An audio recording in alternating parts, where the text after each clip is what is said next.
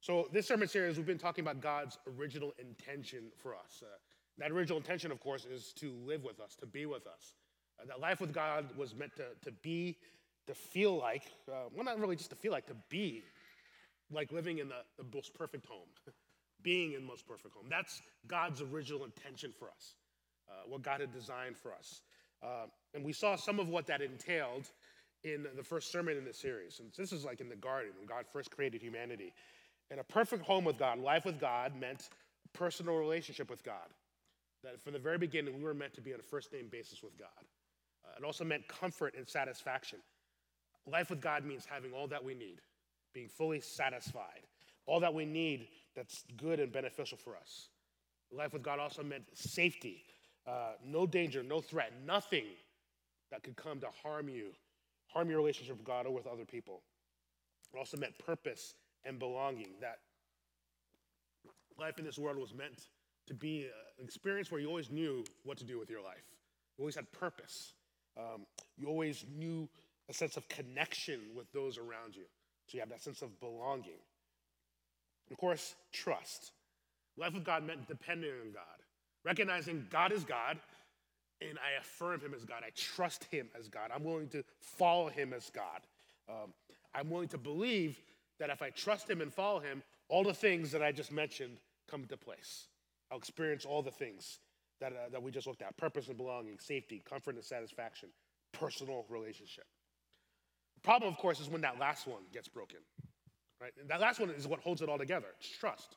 But if you don't trust someone, how can you live with them? And so God has created this home, and we have to treat God as God. We're not God. He's God. We have to trust him as God. Sin, and the word the Bible uses, is us not trusting him. We don't trust him. We break trust.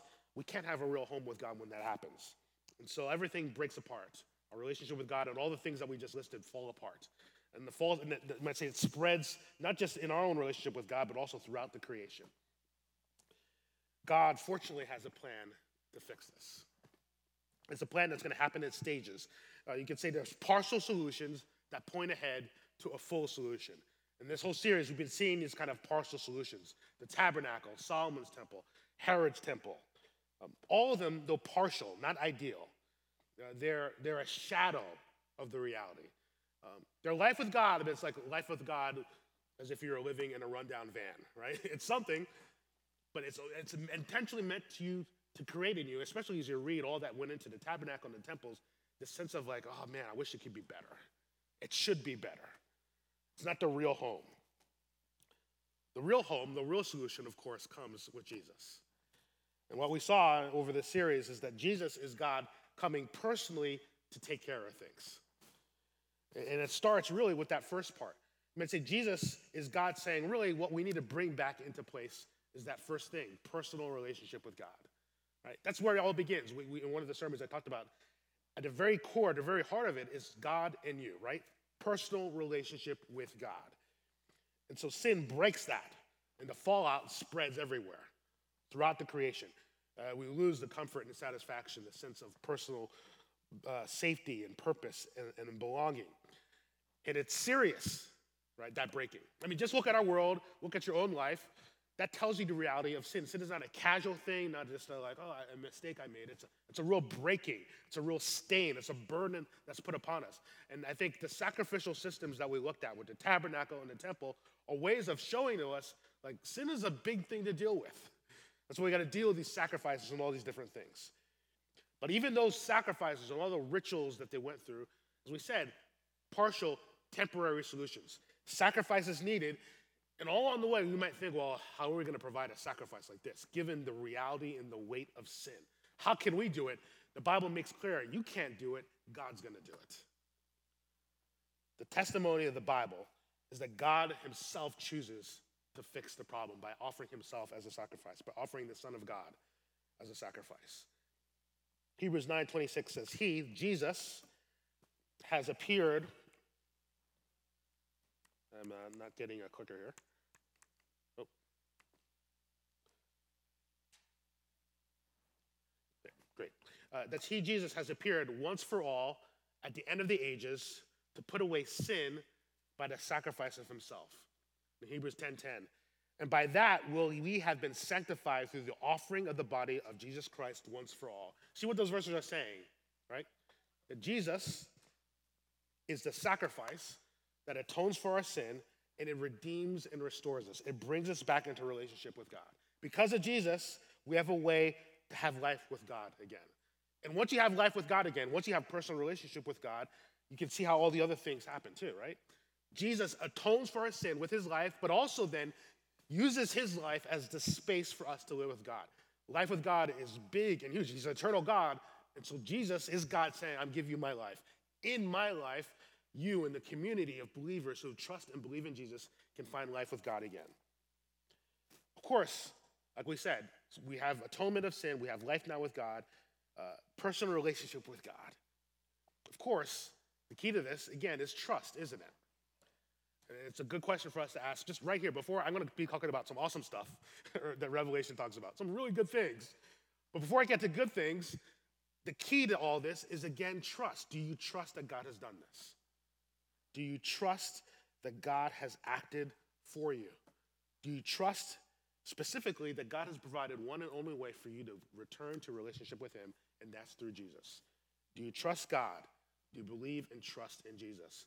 No bigger question, no better question to answer for yourself this Christmas Eve. And the thing I want to say this morning is that answer should be yes. I trust God. I believe in Jesus. It's as simple as that. I can make it more complicated for you if you want, what this is. But the Bible doesn't have to make it complicated for us. It doesn't make it complicated for us. Do we believe that there's a God and that he sent Jesus, and we trust in this Jesus to atone for our sin and bring us back into relationship with God, into life with him? So, if that's true for you, if you've believed in God and you've trusted in him, you have personal relationship with him, well, you know then the things that we've talked about then begin to happen and come into place in your life because you have God in your life. So because of Jesus, we can again talk about having comfort and satisfaction no matter what's going on in our lives. Because of Jesus, we can again talk about safety, that nothing can happen to your life apart from God's will. We can talk about purpose and belonging. You belong to God. You're a child of the King. You're co-heir with Christ. All the different things the Bible talks about. You have purpose. You belong. You matter. All those things are true. But I say all those things recognizing we still live in this world and we still have the life that we live. It's a world still marred by sin. It's a life, your life, my life, that still has problems and struggles and issues. It's like this. Like you have this home with God. God bought a home. You've moved in with God. You have a life with God. But this is a fixer-upper. Right? Your life is a fixer-upper. And so it's true. You have life with God. You're there. You're with him. It matters. That's not gone away. But there's some parts of the house that need to be remodeled. Other parts of the house that need basically totally taken out. Other parts of the house that need to be added in. A little more love into your life. A little more forgiveness. You need another wing of forgiveness in some parts of the home you have now with God. Some years, and maybe this year was this way for you. Some years, you look around and you're like, man, not much work happened. There's some parts that I thought would have been fixed in this home I have with God, this life I have with God, and they're not fixed yet. They're still broken. There's other parts that I thought God would be faster in remodeling, and it hasn't happened. So we look around, we see all those different things, and year by year, years are better, some years are worse, some years are just sort of the same. And what I want to do this morning is help you see, like, all this is part of the journey towards a final end. And what God wants to encourage you with is no matter what happens, no matter the year, I don't care what this year was like or 5 years was like or what 5 years from now will look like, the final year, when God returns, when Jesus returns, will be fully right and fully perfect. The promise this morning I want you to hear is that one day there'll be nothing in your life that needs to be fixed or restored or remodeled. That one day God is bringing a time when life with him and life everywhere will be like it was in Eden, but even better. And so what I'm going to do this morning is just read a couple passages from Revelation and comment on them and just help you sort of see this life with God and all the things that we mentioned that life with God is supposed to be like, how it's there, but even more so. And God is saying this is the final chapter. No matter where you are in the process, here's where all things are finally headed. So this is Revelation 21, verses 1 to 4. It says this. Then I saw a new heaven and a new earth. For the first heaven and the first earth had passed away, and the sea was no more. This is John who's saying this. He's the author of Revelation. And I saw the holy city, New Jerusalem, coming down out of heaven from God, prepared like a bride adorned for her husband. And I heard a loud voice from the throne saying, "Behold, the dwelling place of God is with man. He will dwell with them, and they will be his people, and God himself will be with them as their God. He will wipe away every tear from their eyes, and death shall be no more. Neither shall there be mourning, nor crying, nor pain anymore, for the former things have passed away." Amen. Roosevelt, one day very soon, Jesus comes back, and he comes back for good. And that's not all. Jesus comes back, and the picture here is heaven comes down also and sort of merges with our world. So understand, in some sort of popular Christian imagination, what happens is one day we kind of lift up into the sky, right? And we go to heaven one day, and that's where we live on clouds with robes and harps, right? That's not the picture the Bible gives us. The picture the Bible gives us is heaven comes to us. Heaven comes down and merges with our world and creates this new world, a heavenly world, if we want to call it that. That's defined by the presence of God and is known as being a place where God and his people live and enjoy one another forever. That is the future. That's where we're headed. And understand, this new heavenly world, it's a different world, but it's a world like ours. The Bible is not imagining sort of like we're going to move to Mars or something like that, right? The Bible is saying heaven comes into planet Earth, right? So we're talking about one day, there's a world where God is in the midst of it and present. It's like our world. In this new heavenly world, there's going to be a Phoenix, right? There's going to be an Arizona, a Puerto Peak, right? There's going to be a downtown Phoenix, an East Valley, a West Valley, or Europe, right? And America. There's going to be all these places. The big difference is in all those places, in downtown Phoenix, East Valley, West Valley, Europe, Asia, Russia, wherever it is in this planet, the difference in this new heavenly world, it's completely free of evil, completely free of sin, without any of the things that make life hard or difficult or a struggle. You notice that passage mentioned this is a place with no sea. That's sort of a metaphorical way of saying, because back then in sort of apocalyptic literature, the sea represented chaos, right? Danger. I mean, you went on the sea and a lot of times people made it, but like there's shipwrecks, there's things that can happen. The sea represented all those things. The Bible is basically saying all those things are gone away. Remember we said life with God, the way it was originally created to be, was a place of safety, comfort, and satisfaction, purpose, and belonging. The Bible is saying God is going to one day make a space where all those things will be there and they'll never go away. There'll be no danger or threat to those things ever going away. It's a place without anything that makes us sad in the bad ways we can get sad. It's a heavenly world where no sickness or no distress or no pain is going to be there. That the things that most make us cry and bring us pain, death, that thing is going to be gone. I mean, think about the things that cause death. Natural disasters, no more. Sickness, no more. No more accidents, no more homicides, no more war, no more old age that leads to death. All those things, the Bible says will be gone. And the reason that's true, the reason we can imagine a heavenly world like this is because this last part in that passage I read, the dwelling place of God is with man. He will dwell with them, and they will be his people, and God himself will be with them as their God. The difference in this heavenly world is that God is there.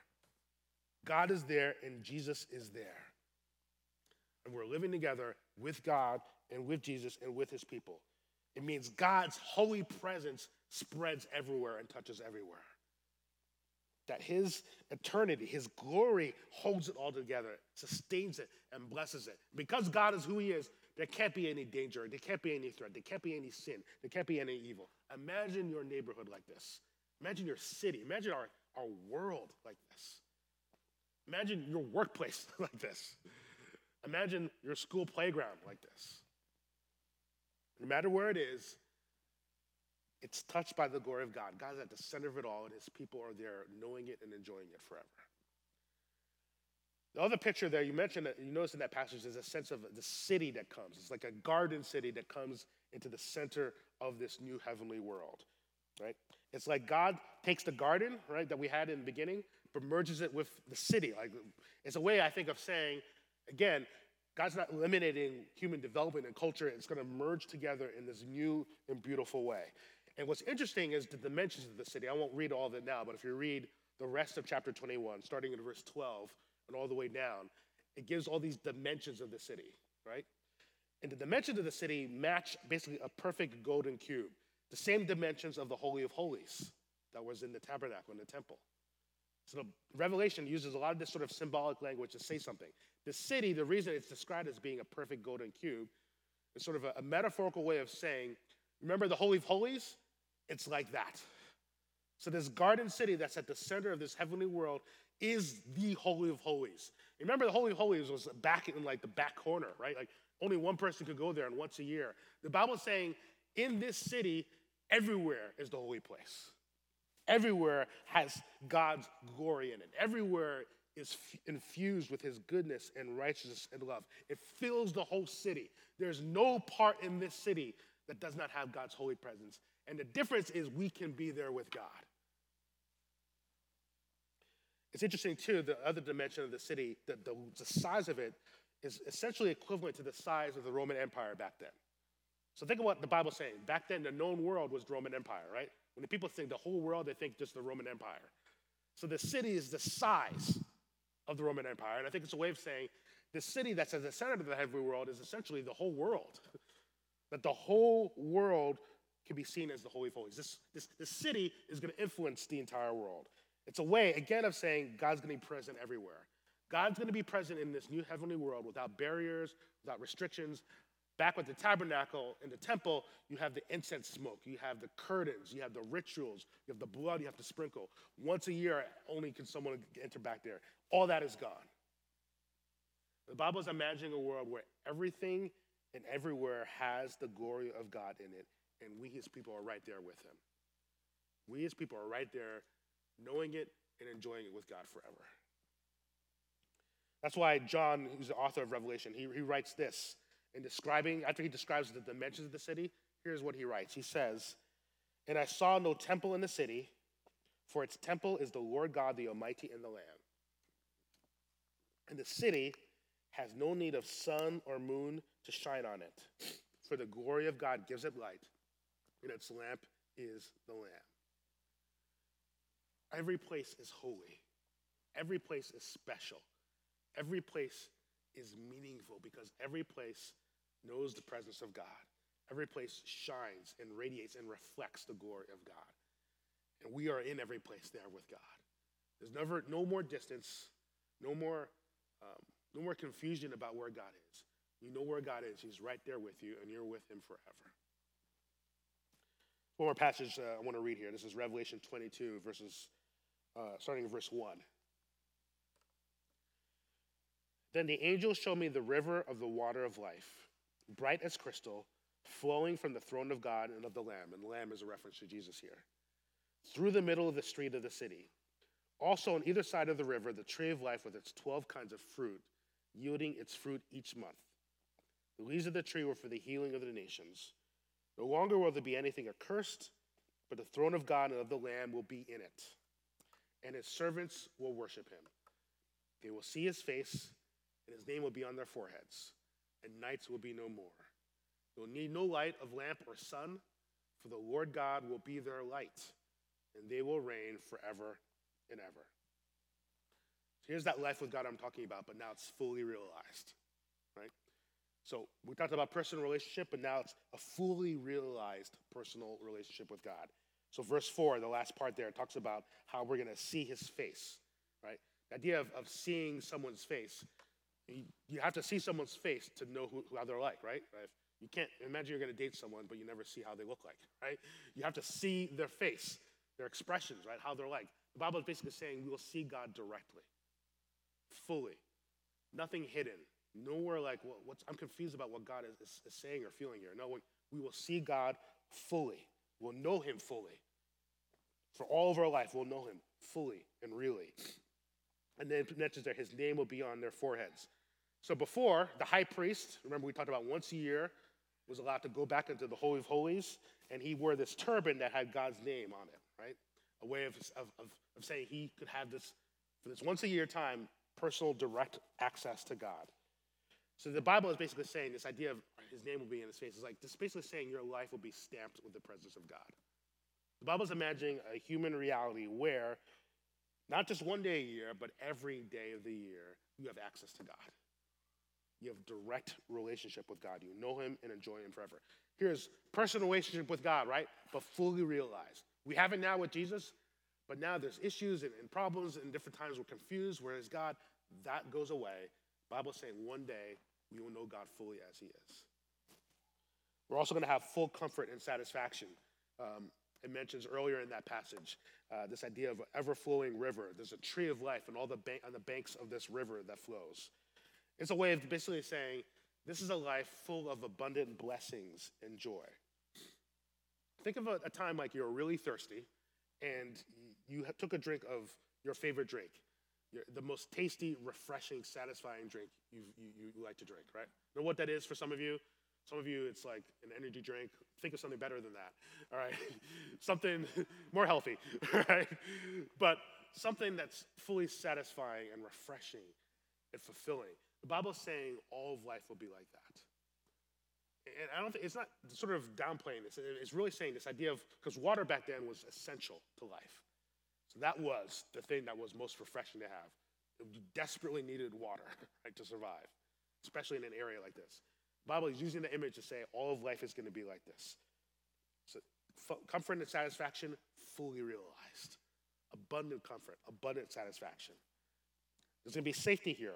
You notice that passage says there, those last couple of verses, there won't be anything accursed. So you got to think back to, of course, Genesis, right? When the earth was cursed, right, because of sin. All that is gone. The Bible's imagining sort of a place of unhindered enjoyment and worship of God. It mentions there being no night. So again, think back then. There's no electricity, right? You had torches or candles. But if you've ever been in a place where there's not much electricity, so there's Flagstaff is considered a low-light city. Is that what they call it, right? So it's a place where they intentionally bring the lights down so you can see the night sky. It's dark out there. I'm a city kid, and I've been out there sometimes. I'm like, whoa, like, where are the street lamps? Like, where am I, right? It's immensely dark. Back in ancient times, I mean, that's what it was like all the time. And so think of the danger of that could be if you're in a city, how a robbery or something worse can happen to you. So the Bible is sort of talking about this, basically a place where there's no night. It's just a basic way of saying, for that ancient person, translated for today, God is imagining a place, when I said safety, like there's no danger anywhere. I mean, you're seeing these themes repeated. The Bible repeats themes as a way of just reinforcing, like, this is really true. This is really happening. No danger, no threat. We're safe and secure. It's a life that can be lived in the open. You don't have to hide who you are or be ashamed of who you are. The Bible is imagining a human life where it can be lived fully open. And God protects it and watches over it. There's also then full purpose and meaning. We have purpose and meaning the instant we trust God and follow Jesus. But here's the full realization of purpose and meaning. Notice it mentions this tree that has healing, the healing of the nations. And so the sense of, think of our nations today. They represent division, conflict, hostility, injustice. The Bible's imagining a space where constantly all those things are being healed. They can never crop up.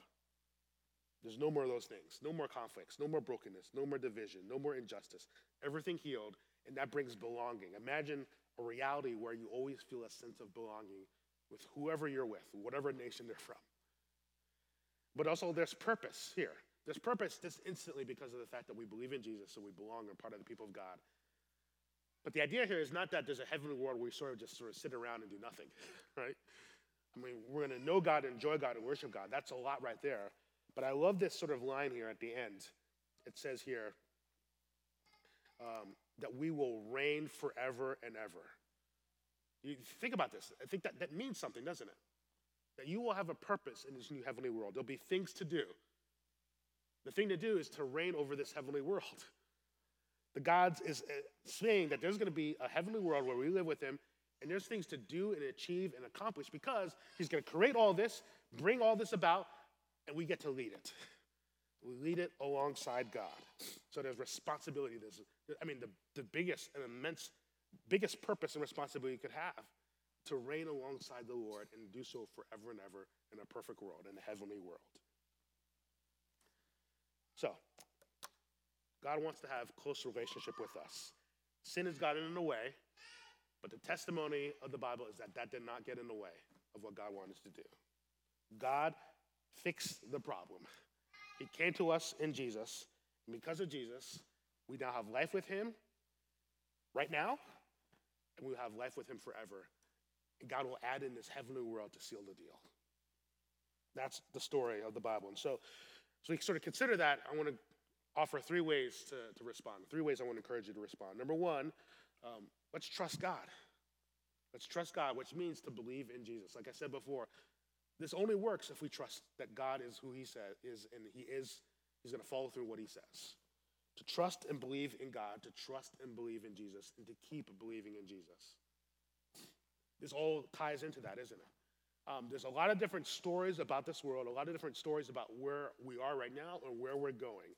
And depending on the story that you believe about the world and where we're going, that will affect how you live. So if you believe this world is a disaster, that's going to affect how you live in this world. If you think there's nothingness at the end when you die, that will affect how you live in this world. There's a lot of different ways to live in this world. What I invite you to consider is that perhaps this is the right reality, that this is the truth, that there is a better way, a good way, a perfect way that God is leading us to and guiding us to. So to trust and believe in Jesus is to believe in that, to believe that of all the stories in the world you could live, this is the right story, and that affects then how you live. That affects how you live. To know that no matter where you are on your journey, you know this is where all things are headed. So number 1, trust and believe in God, specifically in Jesus. Number two, be faithful. To get to that final end will require faithfulness, perseverance. We only win through faithfulness. But the Bible also is very clear. To know that this is where we're headed doesn't mean that there won't be suffering and pain and hardship.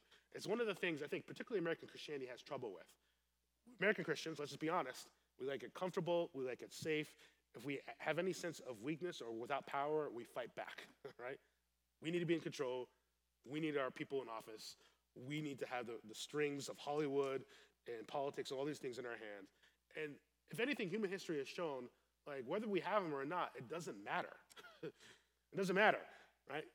The reality is to live as a Christian, really as a Christian in this world, the promise God gave us in the Bible isn't that being a Christian means everything goes our way. Sometimes it does. More often than not, it does not. The promise of the Bible is that there's suffering and that there's pain. If you're living faithfully as a Christian, you will encounter hardship over the course of your life. That's the promise of the Bible. But God invites us to be faithful. Be faithful, not alone, he's going to be there with us. And he encourages us to tell us where we're going. But the only way you're going to get there is faithfulness. A sense of saying, I see what's happening around me, I see what's happening in my life, and it's going to be okay. Because I know where all things are headed. That leads to the last thing I want to mention here. So we want to trust God. We want to be faithful. Faithful no matter what season of life we're in, no matter what season our world is in, our nation is in. We want to be faithful and persevere. Because thirdly, then, we want to be expecting. We want to expect that this is where we're headed, and what we do now matters to lead us to where we're headed. I like this last verse, in this is Revelation 22, verse 6. I don't know if I have it on my screens here. I don't. Revelation 22, verse 6. And he said to me, these words are trustworthy and true. And the Lord God, the God of the spirits of the prophets, has sent his angel to show his servants what must soon take place. These words you can trust in, you can rely on, no matter what your year has been. Maybe 2023 was great for you, maybe it was bad, maybe it was just normal. No matter what it is, the Bible says here is where all things are going. Here's the final year. Here's where everything is going. The final year that leads to all the years, to all of eternity. Here's where it's going. God and his people together in a new heavenly world. That's where it's headed. So, expect this.